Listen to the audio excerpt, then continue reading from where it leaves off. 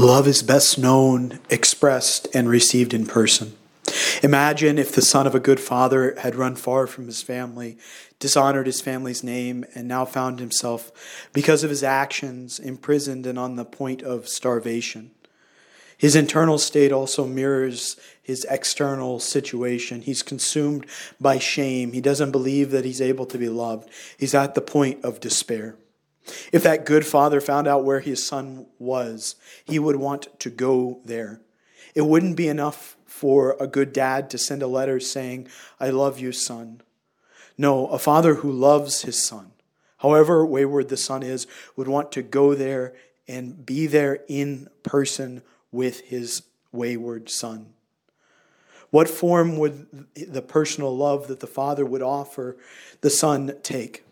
The good father would be there with the suffering son. And if it was possible, he would probably be willing even to pay the price of redemption for his son, even to take his place to show the son how much he loves him. The only thing the father wants is the good of the son, and he's willing to part with that which is most precious to attain his good. Friends, love is best known, it's best expressed, and it's best received in person. And how do we as human beings personally communicate love? Through our bodies. We know love best through our bodies. We express love through our bodies, and we receive love through our bodies. You can think about the fact that if you want to show someone you love them, you give them a hug or speak a kind word to them. Even a glance is done with the body, and it can communicate so much. Now, certainly we can act through intermediaries, and we often do in our technological culture, but a letter or text message is not the same as being there.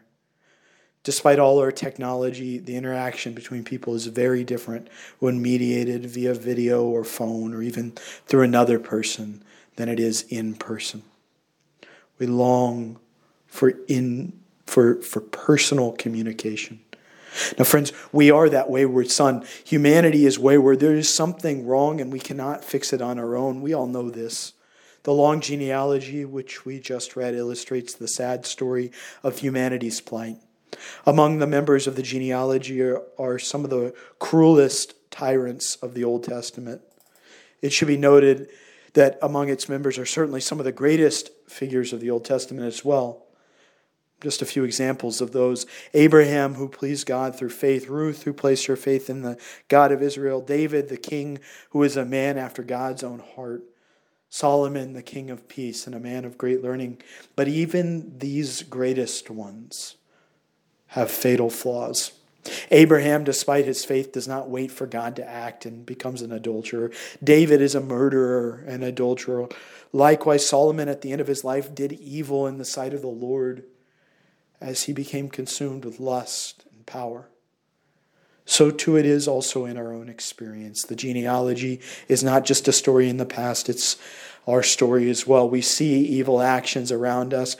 We experience evil in the world, and most frighteningly, sometimes we have participated in evil. This evil makes us miserable. We call it sin, and try as we might, we cannot escape it.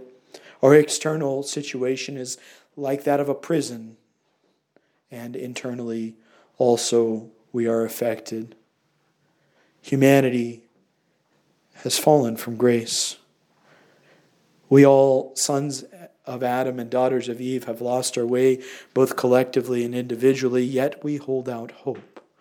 We long to be free of evil. We dimly recall Eden, and we long for it. You see, this was the state that we celebrate today on the vigil of Christmas.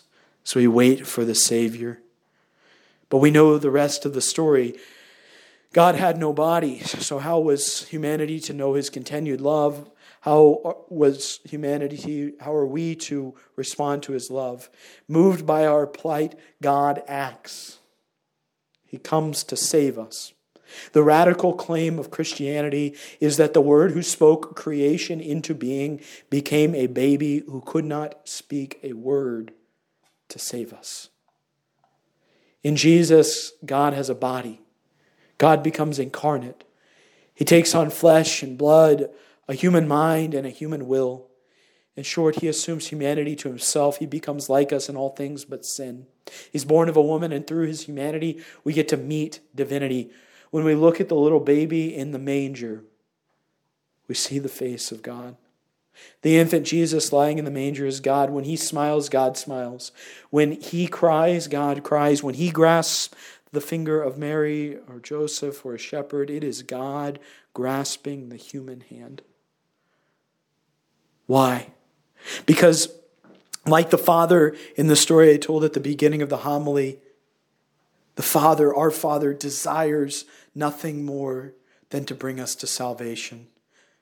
He comes, Jesus, who is the reflection of the Father, light from light, God from God, true God from true God, to save us. We say it in the Creed every time we come to Mass. To save us. This is why Jesus is named Jesus. God saves. He comes to free us from sin, to make us just by offering himself in sacrifice. Remember, he did not have to do this. He did not have to come. And even if he had come, he didn't have to come as an infant. And even if he had come as an infant, he didn't have to be born in a cave. And even if he had been born in a cave, he did not have to be laid in a manger. And even if he had been laid in a manger, he did not have to die on the cross. Remember, friends, God does not need you or me. He does not need us. There was no need on his part which moved him to come. And where there is no need, only love can exist. Love is willing the good of another as other. And what was sufficient for redemption in the heart of God was not sufficient for love. Jesus chooses to come in this way because it befits the dignity that he gave us in the beginning. He teaches us to love him. He moves us to love him by coming as man, as an unspeaking infant in a humble cave with a manger for his bed, living a human life like us in all things but sin, so that we can receive him. God comes to us in a way that we can receive him as a delightful, defenseless infant. See, friends, when we love the child Jesus, we love God. Through things visible, we're caught up into loving God who was invisible. And this is fundamental to Christianity. If we recognize it, it'll change our lives. On this night of the Nativity, the defenseless love of God, his humility, and his kindness come into view. He exposes himself to us in the heart of this world so that we can receive him.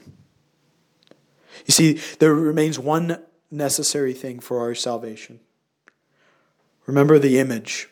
If the Son, despite the love of the Father, continues to reject his love, the Father, try as he might, cannot save him. We must accept the love of this child and respond in love if we are to be saved. Try as he might to provoke us to love him by coming as a delightful and defenseless baby, he will not force us to love him. God, who created you without your permission, will not save you without your consent. Brothers and sisters, if you have been far from the Lord, do not be afraid to let him love you today. Do not be afraid to receive the Christ child into your arms. Look upon him, and more importantly, let him look upon you with love. He comes for you. Let your heart be melted by his gaze, delight as he smiles upon you.